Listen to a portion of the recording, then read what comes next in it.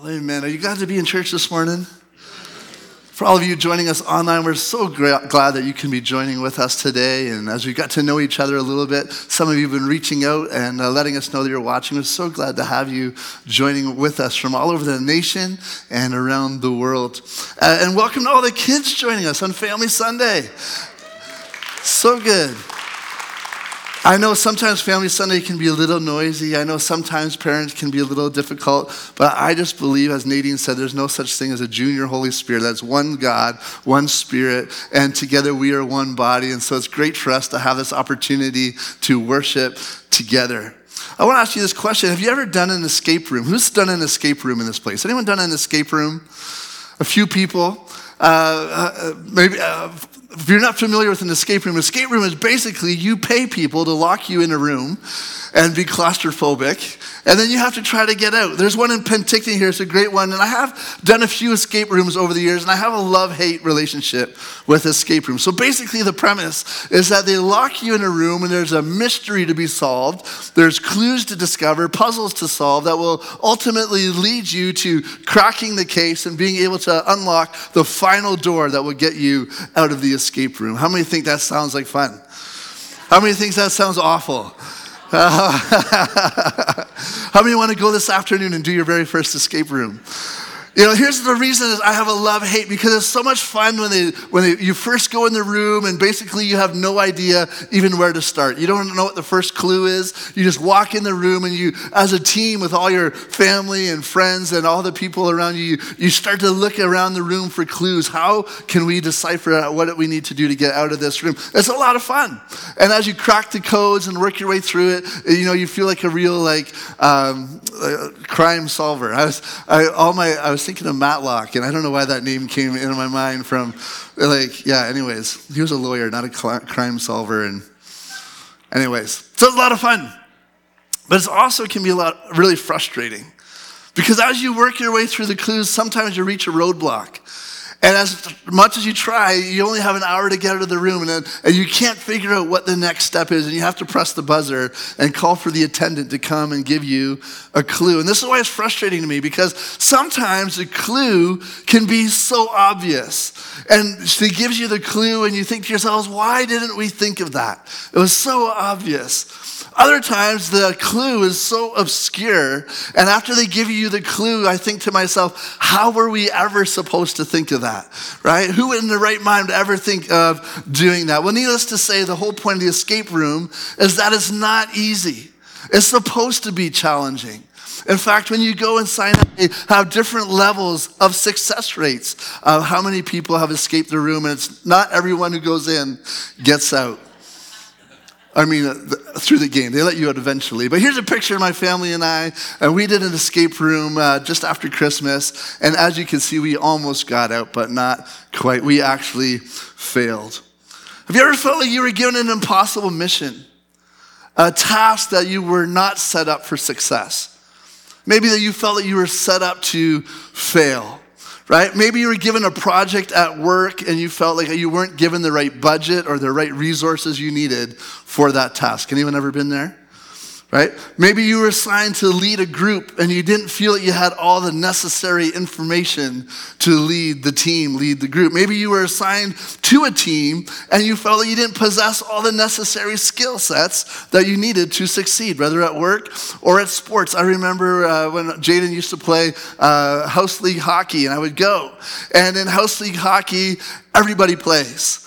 Everybody plays regardless of skill, and so I remember going there, and it's for the kids, it's just for fun, but how many know there's always this little competitive thing that rises up in you, right? And I must say, their goalie didn't have the skills that they needed to succeed.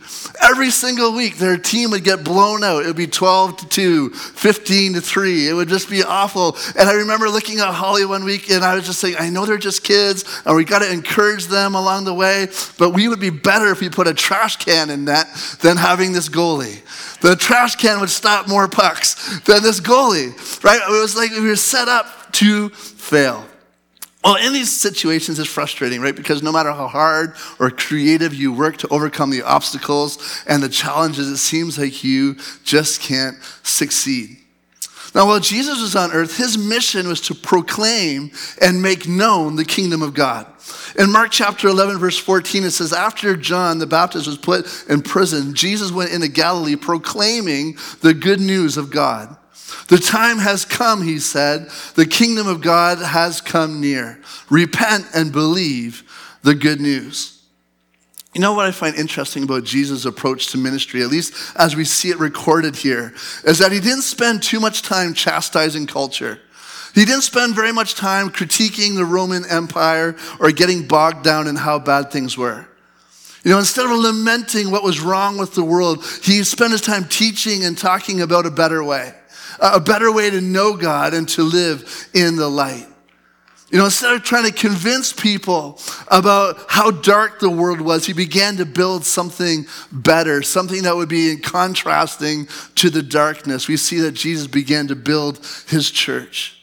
How do you know that the darker the night sky, the brighter the lights of the stars shine? Right? The further you go out into the darkness, when you get away from the city lights, the darker the night sky, the brighter you see the light. So rather than highlighting the bad news, Jesus proclaimed the good news about the kingdom of God. And the result was that the good news began to spread around the world like wildfire. We know all about spreading wildfire, don't we? We know that it jumps lakes. It can go wherever the winds take it. And we see that the gospel and the good news of the kingdom of God began to spread. And many people around the world began stepping out of the darkness and into the light of Christ. Now fast forward 3 years and Jesus is starting to talk to his disciples about the next phase of his ministry. He begins talking to them about his succession plan. In Matthew 16, he says this, I will build my church and all the power of hell will not conquer it. And I will give you the keys of the kingdom of heaven. Really quickly, without getting too much into it, the keys Jesus is talking about here, I believe, are the keys of the teaching of his identity and purpose for humanity. And see what he has given them to us to turn the keys of heaven in people's lives and to unlock the kingdom of heaven to them. It's like Jesus has been building a house. He's poured the footings and he's laid the foundation, and here he throws the keys to his disciples and say, here, now you build. Imagine the disciples, much like you and me, were like, but Jesus, we don't know how to build. We don't know how to read the blueprints. We've just been doing what you've been telling us to do. I don't know if you've ever found yourself on a construction site. I've done a little bit of construction over the years, and let me say, I'm not the foreman. I'm usually the gopher. Have you ever heard of the gopher? Go for this, go for that. That's the role. Oh, you guys are tight this morning. We got to loosen you up a little bit. I can feel it. I can just see the people, the disciples. You know, Jesus, what if we get it wrong? Jesus, I think it's best if you stay here on site with us. Let's just keep doing the things the way we've been doing them. It's been working so far. That's why change now? But here's the thing, it's not that Jesus was building his church, that Jesus was building the kingdom of God, and now that he's quit. What we see is that he's still building his church and his kingdom, but now he's building it through us. But he hasn't assigned us an impossible task. Jesus hasn't set us up for failure. He, in fact, has made sure that we have everything we need to succeed. Over the past 3 weeks, we've been in this mini-series called The Holy Spirit. And over these 2 weeks, we've seen how Jesus was preparing his followers for his return to heaven. And in their sadness and in their confusion and their longing for him to stay with them, he told them this. He said, it's to your advantage that I go away because I'm sending someone else, someone just like me. Allos Parakletos, another one like me. And he would be a helper, a coach, a guide. And he's not going to be limited as I've been to one place and one time in this incarnate body, but he will be with you always. And not only with you, but he will be within you. We've talked about the indwelling Holy Spirit. Jesus left us the greatest gift that we could ever receive this side of eternity in the Holy Spirit. Last week, we talked about how one of the Spirit's roles is in our personal lives to bring refreshing. We saw that the Spirit brings refreshing through spiritual closeness and spiritual strength. And if you recall, one of our key takeaways from last week was this, is that the Holy Spirit is not a force to tap into, but, do you remember? A person to partner with. The Holy Spirit isn't a force to tap into, but a person to partner with. So I want to continue on that theme today as we dig deeper into the partnership that we have with the Holy Spirit. I want to talk to you about the empowering Holy Spirit today. Acts 1:9 says, you will receive power when the Holy Spirit comes upon you, and you will be my witnesses. See, the gift of the Holy Spirit isn't given solely for your benefit. The gift of the Holy Spirit is to enable your success in the mission that God has given you, and the mission that God has given me, and the mission that God has given us corporately as a church, the building up of his church and the kingdom of God. And the way we partner with the Spirit is through spiritual gifts. We're going to talk about spiritual gifts this morning. If you have your Bibles, turn with me to 1 Corinthians chapter 12. 1 Corinthians chapter 12. Chapter 12, verse 1 says this. Now, dear brothers and sisters, regarding your question about the special abilities the Spirit gives, I don't want you to misunderstand this. If you're familiar with Corinthians and much of the New Testament, you know that these, what we call books of the Bible, were actually letters written to local churches. And so Paul has written this letter to the Corinthians, and we can tell from the letter that he's writing in response to some questions that they've given him.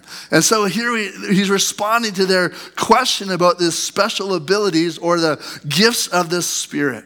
Verse 4 says this, there are different kinds of spiritual gifts, but the same Spirit is the source of them all. There are different kinds of service, but we serve the same Lord. God works in different ways, but it is the same God who does the work in all of us. A spiritual gift is given to each of us so we can help each other. So right off the bat, let's get a working definition about what is a spiritual gift. We're going to be in teaching mode a little bit today. What is a spiritual gift? Well, the word here, spiritual gift, that we translate in Greek is the word charismata. Charismata, you might have heard of charismatic churches, and we think of someone with charisma, having a vibrant personality, but charismata essentially just means gift of grace. Spiritual gifts are gifts of grace to his church. I want you to know this one, that spiritual gifts aren't to ruin your life. They're not to make you weird. Spiritual gifts are to cause you to fear. We don't need to fear the gifts of the Holy Spirit. We see, what is the source of the Holy Spirit? The source of spiritual gifts is the Holy Spirit. Spiritual gifts are God at work. God using you beyond your natural abilities or capacity to understand. Spiritual gifts aren't your natural talents. We know that God shaped you and formed you. He gave you your natural abilities.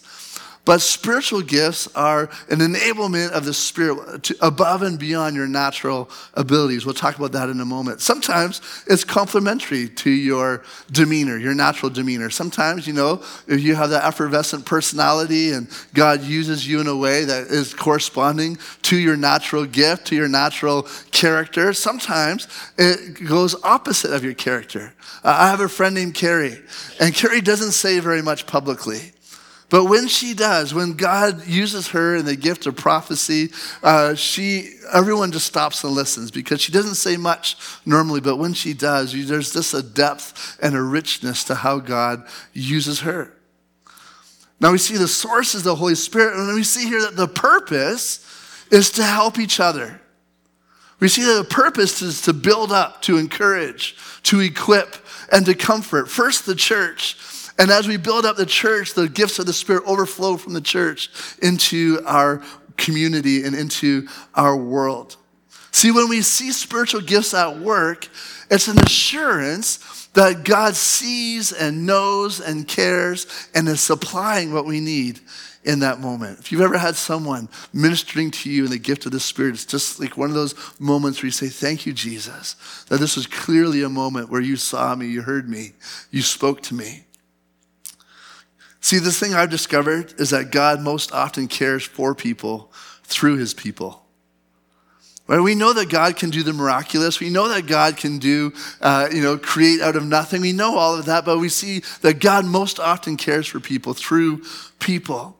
And so I want us to pay special attention to who spiritual gifts are given to. Verse 7 says a spiritual gift is given to each of us. Would you say that with me? Would you say to each of us? Nadine's even got my gesture. To each of us. Not some of us. Not the most spiritual of us, not even the most mature of us. A spiritual gift is given to each of us, not just to pastoral staff, not just to church leaders, not just to spiritual superstars, whatever that means, right? A gift is given to each of us. There's no elitism when it comes to the empowerment of the Holy Spirit. See, spiritual gifts, they're not privileges or rewards. It's not like you reach a certain level of spirituality and unlock the next level of spiritual gift. We see here that these are responsibilities that are given to us by God. Yes, we can grow into our giftings. Yes, as we mature, God trusts us with more. We see that idea, the talents, this good, faithful servant using their talents. As they grew in what they were given, they were entrusted more. But it's not about elitism. It's not about privilege or reward. We see spiritual gifts are responsibilities. It's to steward, to use for the glory of God, for the benefit of others. They're not personal statuses. Or they're not power symbols or popularity. We actually see in Corinthians that Paul was trying to sort out that the people were eager for spiritual gifts, but they were eager almost to like one-up each other, it seems. And Paul was trying to lay a foundation for them, that to each of us is given a gift so that we can help each other. All Christians receive a spiritual gift. All spiritual gifts are useful. And all spiritual gifts are designed to serve and help others and ultimately bring glory to God. So a definition of spiritual gifts, if I had to describe it, this is what I wrote. I said a spiritual gift is a God-given capacity to serve the body of Christ by communicating the knowledge, the power, and the love of Jesus by divinely empowered means. If you're a follower of Jesus, spiritual gifts are for you. Paul says, I don't want you to misunderstand it. Another translation says, I don't want you to be ignorant about these things. A number of years ago, the government of Canada updated their website. And the CRA, everyone loves the CRA. It's almost tax time, right? So they're so wonderful in their efficiency and all of that stuff, right? We love them, the CRA. But they developed a new part on their website where you could go into your CRA account, and they had a new feature. And the feature was that you could go and see if there were any unclaimed checks in your name. Did you know that? If you go into my account on CRA, there's a button that says, is there any unclaimed checks? And as this was a new feature, everyone was talking about them going. And I forget now the millions of dollars that the government says they have in unclaimed checks. But I heard about this and I went to the website, and would you believe it? The government owed me $130. I had 2 unclaimed checks. And you know what happened? I'm pretty sure is that one day, just like you, I got something in the mail and I threw it in the pile. And I thought, it's just government, whatever it is. I just threw it in the pile. Didn't bother to open it, didn't bother to look at it. And at some point in time, it made it from the junk drawer to the trash can, and it was unclaimed. Thankfully, I could go online and see what it was and get that. But how many know that there are gifts that God's given to his people that often go unclaimed, unexamined, unused? I read a stat this week that said 1/3 of church-going Christians in North America say they have little to no idea about the gifts of the Spirit. I don't know what your background was, if you grew up going to church or you went to a different sort of church that may or may not talk about the gifts of the Spirit. Maybe you went to a church that talked about it a lot, but we see here that the gifts of the Spirit are to be desired. 1 Corinthians 14:1 says, let love be your highest goal, but you should also desire the special abilities the Spirit gives, especially the ability to prophesy. Is that something that's been on your mind as you grow in your spiritual walk? I want to desire the gifts the Spirit gives. Well, the Holy Spirit, like we said, isn't a force to tap into, but a person to partner with. You don't need to be afraid of the Holy Spirit or his gifts. How many know that Jesus gives good gifts? Right? There's people in our lives that we know that when we get a gift from them, it's a good gift. There might be other people in our lives that we know that whatever we get from them is not going to be a great gift. We have a family member in our family, and we just kind of knew whatever we got a gift from them is like, probably not going to be that great. And Holly's laughing. She knows who it is. I'm not going to say. But bless their heart. That's what we say. Like, bless their heart, right? It's the thought that counts, right? Or not thought in her case. Anyways, I was saying too much. This is online. I'm sorry. I'm going to have to edit this out. We don't need to be afraid because Jesus gives good gifts. If it's from Jesus, you know it's going to be good. And so partnering with the Holy Spirit to build his church and encourage the people around you is one of the most fulfilling things that you and I get to be a part of, that God calls us to. Now here's the thing. Spiritual gifts don't operate independently of our will. It's important for us to know this. Spiritual gifts do not operate independently of our will or our effort. It is a partnership with the Holy Spirit who's empowering you to operate beyond your natural ability. We see this in 1 Timothy chapter 4 where Paul tells Timothy, do not neglect the spiritual gift in you. In 2 Timothy 1, Paul also reminds Timothy to fan into flame the gift of God which is in you. See, the gifts of the Spirit don't operate independently of our will. God doesn't possess us and make us do the things that he's called us to do. It's not like we fall into a trance and operate in the gifts of the Spirit. We actually operate in our hearts and in our minds in partnership with what the Spirit is impressing and enabling us to do. We'll talk about that more in just a second. Now, one of the fascinating things about the Bible's approach to spiritual gifts is that there isn't one master list. There isn't one menu to choose from. In fact, there's a few kind of randomized lists. There's seemingly different types of spiritual gifts. And we're seeing here that we should desire these gifts, that these gifts are important, but interestingly, Scripture doesn't go into too much detail about describing each gift or how to operate or how each one functions. And so we're going to look at it today, but we're going to see that the Bible talks to us about our partnership with the Spirit. We get into motion, and the Spirit will begin to reveal to us and show us how to operate in these gifts. Now, theologians have broken down the gifts into three categories. Scripture doesn't put them into these categories so rigidly, but it is a framework for us to help understand these spiritual gifts. The first category is motivational gifts. Motivational gifts. Now, these are the gifts that often shape our perspective on life and motivate our words or actions. Now, we see kind of two areas of gifting. We see what we call residential gifts, and we see circumstantial gifts or occasional gifts.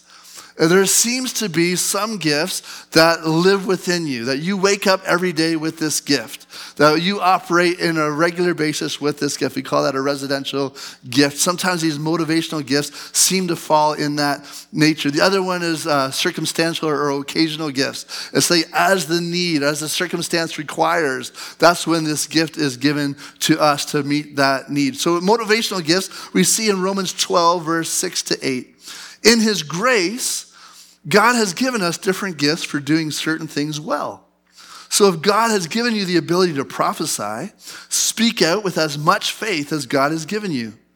If your gift is serving others, serve them well. If you're a teacher, teach well. If your gift is to encourage others, be encouraging. If it's giving, give generously. If God has given you leadership ability, take the responsibility seriously.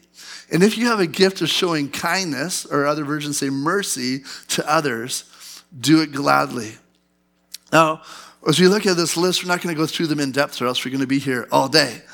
But we'll talk about prophecy in a moment. But I see here the gift of serving, of hospitality. What does that look like? it's not even a spiritual gift. There's a lot, all of us as Christians are called to be encouraging and giving and sharing our faith. We're all supposed to be doing those things, all of us together. But there's a grace or a gift that certain one of us have to excel in that way beyond what would be a normal capacity. I remember we had a lady, I grew up in a pastor's home, and we were at Havelock Pentecostal Church, just a little church in Havelock, Ontario. And we had a lady with a gift of hospitality. It was a gift that was beyond just being hospitable and kind. And this was her ministry to the church. You're not going to believe it. She was the pie lady. That was her ministry. She was the pie lady. Her gift of hospitality was that she goes, Pastor, I know you're always hosting people. You're always invited to people's places. Her gift was, I want to make sure that you always have a stock of pies in your freezer so that you could use them at any time to host people and to be hospitable. That was her gift to the church. Imagine that, a gift of the pie lady. Maybe someone else has a gift of encouragement. Maybe you've met someone, and when you spend time with them, it's extraordinarily encouraging. You leave their presence, and they've spoken things of God into your life in a way that you just feel so built up, and it's just beyond ordinary. It's beyond you're doing a good job, but they're speaking life into you, this gift of encouragement. How many know that criticism is not a gift of the Spirit? We don't see it here, right? Some people have the gift of seeing everything that's wrong, and they feel the need to tell you. That's not a spiritual gift. I do want to encourage you, though, if you are seeing everything that's wrong, it might be that God is calling you to lean in and make it right. God might be calling you to reach in and to be a part of building his church in this way. Now, notice there's no ranking or importance to the spiritual gift. As someone who uses their gift on a public stage, I wanted to say most often I'm ministered to by people in private. There's no ranking. Having a public voice, the people who pour into my life are often the small voices behind the stage who are encouraging me and pushing me to use my gift in even greater ways. There's not a ranking of spiritual gifts. The kindnesses and the encouragements that happen in private are just as powerful and often more so than the things that happen on a public platform.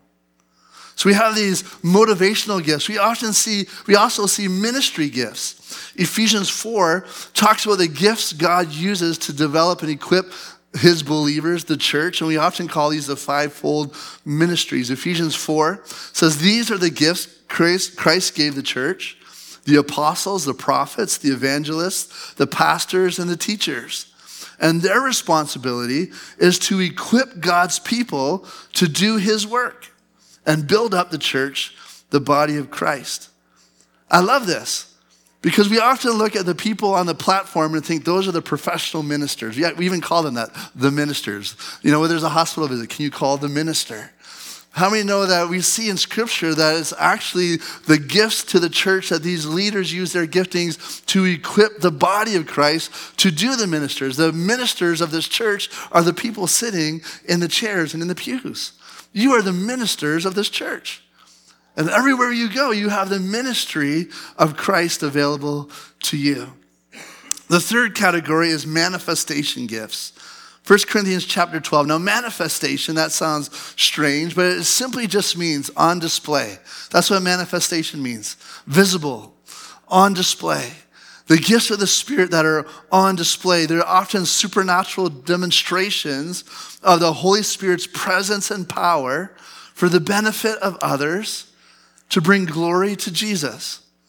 I love Dr. Sam Storms. He says, spiritual gifts are God going public amongst his people. That's what spiritual gifts are. When we see them in operation, when we see them in use, when we encounter them, we know that God is in this place, that God is speaking, God is seeing the need, that God is fulfilling the need in this place. 1 Corinthians chapter 12 talks about these manifestation gifts. A spiritual gift is given to each of us so we can help each other. We just read that. Verse 8 says this: to one person, the Spirit gives the ability to give wise advice. To another, the same Spirit gives a message of special knowledge. The same Spirit gives great faith to another, and to someone else, the one Spirit gives the gift of healing. He gives one person the power to perform miracles, and another the ability to prophesy. He gives someone else the ability to discern whether a message is from the Spirit of God or from another spirit. Still another person is given the ability to speak in unknown languages, while another is given the ability to interpret what is being said. It is the one and only Spirit who distributes all these gifts. He alone decides which gift each person should have. And so we see in Scripture that it's the Spirit who gives the gifts. The Spirit is the gift giver. And so we've each been given a gift by the Holy Spirit if we are believers in Jesus Christ. Some of us have multiple gifts. The Bible says that we are to earnestly desire the gifts. We even see Paul saying that we could pray for the gifts that we don't have. One of them is interpretation. If you speak in tongues, you can pray for another gift or to be used by God in a special way. But we see here, let's talk about some of these gifts. The word of wisdom. Have you ever felt like you just had no idea what you should do? All the parents in the place, you're right there with us, right? There's no manual for raising your kids. We often find ourselves in the place where I just don't know what to do. But we see a word of wisdom as God divinely depositing insight into you. We see right now that, I don't know why or how I know what to do, but God has put something in my heart that I believe is direction. How did you know to ask that question? I don't know. The Holy Spirit put it on my heart. How did you know to look into that option? I don't know. It was the Spirit leading me. A couple of weeks ago, I told you when Holly and I bought our first house. And the house that we were looking at was basically already sold. It had gone back and forth. And I shared with you that in that moment, I wasn't even thinking, I'm not putting an offer on this house. And Holly and I prayed. And in that moment, I felt the Lord put a number on my heart to offer on that house. And I told you how 6 months later we got the tax statement and they said, we assess the value of your house at exactly the dollar number that you offered 3 years later. That is a word of wisdom, something to do, how to proceed. We have the word of wisdom. We have the word of knowledge. This is when God shares something that you wouldn't normally know. Oftentimes I've seen people who are operating in a word of knowledge, and they'll just have like a thought or a picture. It's not usually the whole picture. It's kind of like a puzzle piece. And I've seen in instances where someone wanted to speak encouragement to somebody, and the person being used by the Spirit just said, I'm sensing the name like Andre or Alex or, whatever. And someone said, well, those are my parents' names. That's not something that you would know, but it's kind of a sign to that person that was what was to follow was supernatural. I'm not talking about mentalism and mind tricks and all that kind of stuff. I'm talking about the power of the Holy Spirit, that God knows exactly what you need to hear. We'll talk more about the word of knowledge in just a second. Next, he talks about the gift of faith. Beyond just your saving faith in Jesus, sometimes there's this gift that rises up within you. That you say, I just have so much faith and courage and boldness. I have faith to pray. I have faith to believe. I have faith to step out into something that other people wouldn't necessarily have faith for. It's an amazing gift of faith. We see the gift of healings and miracles for the building up of others and to bring glory to God. Now, this is what I wanted to say is that sometimes you see the gifts of the Spirit sort of combined together. We see so often the word of knowledge and the gift of faith and the gift of healing combining together. Let me give you an example. I shared with you at one time when I was in high school, I had torn my ACL ligament. I was playing sports and tore my ligament. And for 6 months, I hobbled around in pain. And I was praying the whole time, God, would you heal my leg? God, would you heal my knee? And in that time frame, God didn't bring healing to me. In fact, I went to a surgeon, and God provided healing a different way. I believe God provides healing miraculously, but he also provides healing medically. And so God chose to use the medical route that time. And so I got medical healing. I got knee surgery. Well, about 1.5 years later, I was fooling around on a bike. And as I was fooling around on the bike, I put my leg down and I could feel my knee tweak. I could feel that I had done some damage to what had just been repaired. And about a month later, I was in a worship service at a youth group. I was just playing guitar in the background as a high school young adult, 19-year-old kid. And I had a guest speaker that day, and the guest speaker was about to preach. Before he did, he just said, I feel like God wants to do something in this place. I feel like God has a miracle for someone, a gift of healing today. And we're like, oh, that's cool, right? That would be cool if God was doing that. And this person said, what I'm picturing is that there's someone with a knee injury. And I remember playing my guitar. I'm like, oh, this is really cool. I love to see what God's going to do. I'm not thinking anything. And then he said, well, I think that this knee injury came from a sports accident. This is the word of knowledge. God is giving a word of knowledge. He didn't know, exactly what was happening. And as I was waiting for someone to step forward, it's kind of like the Holy Spirit was like, it's you, dummy. And I was like, oh, yeah, it was, and I said, well, I have a knee injury. And so the word of knowledge was coupled with a gift of faith where this man reached out and he prayed over me. And in that moment, I was healed and I've never had a knee injury since, never had any pain, nothing. Amen. And that's the gift of the Spirit. Let me tell you, it was really normal. It wasn't freaky or spiritual or you're like, woo. It's just like someone using the gift of the Spirit in that moment, and it created something of value in my life. The healing was great. But to know as a 19-year-old kid that God saw me and that God could touch me and that God did the miraculous, that set me up for the trajectory of my life. I love Nicky Gumbel says, he said, healing's weird. He said, I don't pray. I don't see healing all the time. I see healing sometimes. And says, so I'm just going to pray for healing every time and let God do it. But there are certain people with a gift of healing where it seems like God uses them in more intense ways than others, more frequent ways than others. We can all just pray and let the Spirit move through us. He talks here about the gift of prophecy and discernment. And beyond that, he says, eagerly desires the spiritual gifts, especially to prophesy. When we think about prophecy, we often think about the unknown future, the prediction of what's to come, and that can be. But we see the goal of prophecy in 1 Corinthians 14 is to strengthen, encourage, and to comfort. Prophecy, if you had to boil it down to, what it is declaring the things God has divinely revealed to you to share. That's all prophecy is. It is. It's different than teaching. Teaching's based in, unpacking scripture, but prophecy is sharing a word divinely revealed to you. Like I said, this is a partnership with the Holy Spirit.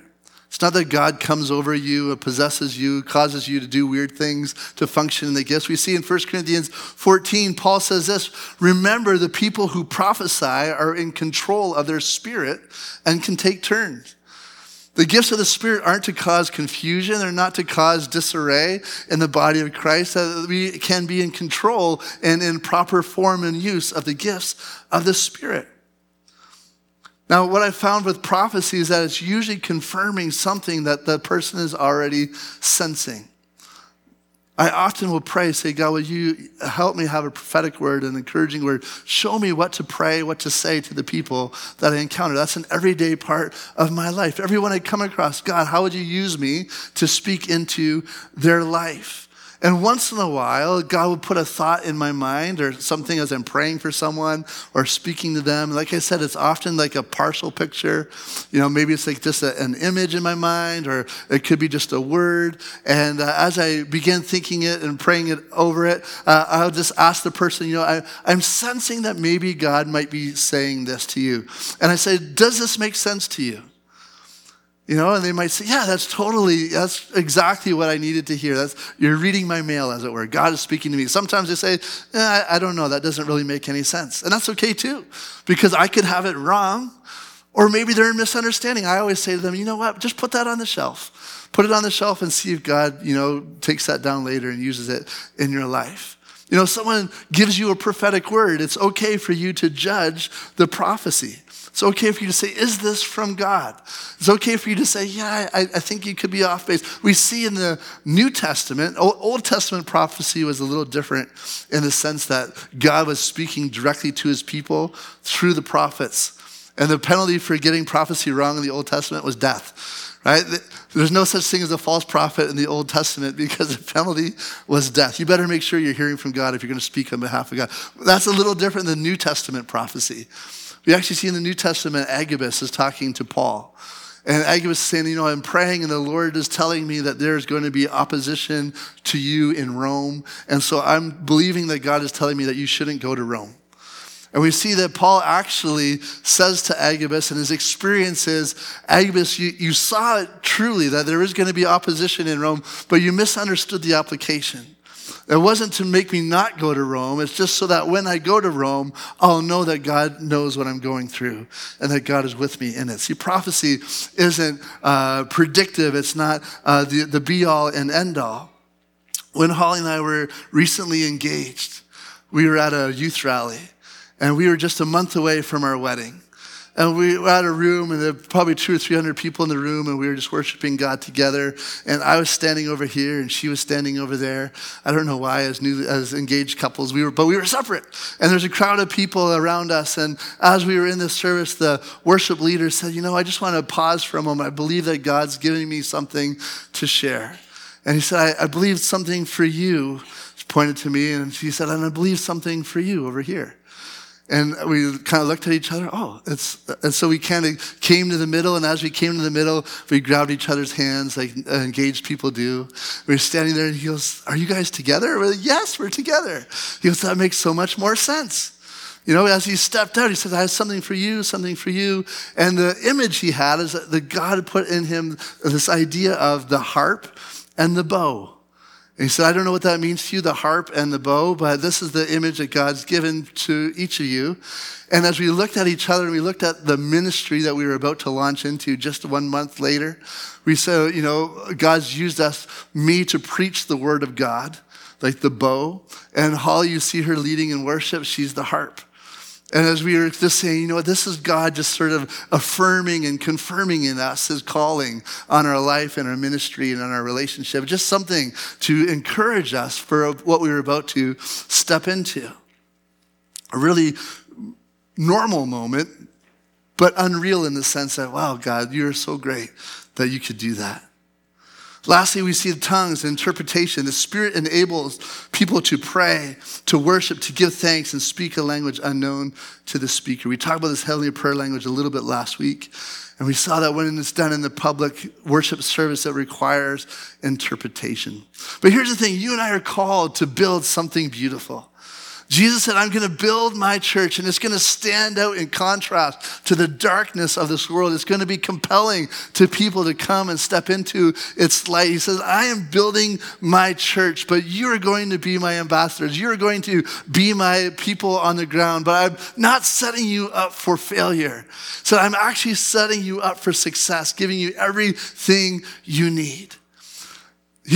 Paul said to you, fan into flame the spiritual gifts in your life. How do we fan into flame spiritual gifts in our lives today? I believe each and every one of us should be eagerly desiring and fanning into flame the spiritual gifts. We need to seek God's guidance through prayer and study. If you've never done a study on spiritual gifts, I would encourage you to take some time over the next month or so and read all the scriptures as you can about spiritual gifts. Maybe get a commentary. I'm going to post some resources online this week on our social media channels to help you read and study about spiritual gifts. And I want to encourage you to step out in faith.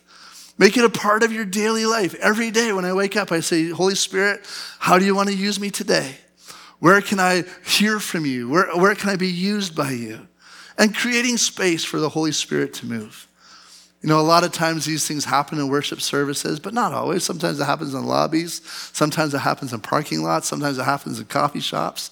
But we got to make it part of our everyday life to create space for the Spirit to move. There's a lot of free spiritual assessments you can take online. And really, if you take them, it's going to ask you what you're already doing. What do you already feel compelled to do? Take a couple of them and compare them if you want. But I want to encourage you to spend less time trying to identify your gift and spend more time praying, giving, helping, teaching, serving, and encouraging. And the more you get into motion, the more likely you're to walk into your gifting. See, you can't steer a parked car, but when we get into motion, God steers us into our calling. And God is most likely revealing his gifts to you in the moments when you need them. So we're not just going to sit on the sideline hoping God will reveal his gifts to us, but when we step out and build the church, when we build the kingdom of God, we'll find that his gifting is there in the moment we need it. Look for a need in the church and fill it. Look for a hurt and take care for it. Listen to a cry for help and answer that cry. Be attentive to the voice of God and respond to it when you hear it. Look for other people's gift and encourage it in them. Look for what's missing in the church and supply it. So when you step out, you're building God's church and you're expanding his kingdom, and God's empowering Holy Spirit will equip you with everything that you need. Will you stand with me all across this church today? Lord God, I just thank you, Lord, that you haven't called us to an impossible task. God, you haven't called us to do this on our own, but you've actually empowered us by your Holy Spirit. Father, for those of us that are familiar with the gifts, I pray, Lord, that you would fan in the flame a renewed passion to be used by you. Lord, for us that are learning about them for the first time, God, I pray that you would give us a trust that your gifts are good and that you want to use us. I pray that we would believe that, each and every person here, that you've gifted us and called us, each and every one, to build your church and to build your kingdom. And Lord God, I pray that we'd have an increased sensitivity to the Holy Spirit's movement in our life. And when we sense the Holy Spirit's prompting, we would partner with you. And as we do that, God, we are going to unlock so much potential in our own lives and in the potential of the people around us. We're going to be unlocking the keys of the kingdom. Lord, the spiritual doors to people all around us, we pray. We love you, Lord Jesus. We trust you. Help us, we pray. In your name.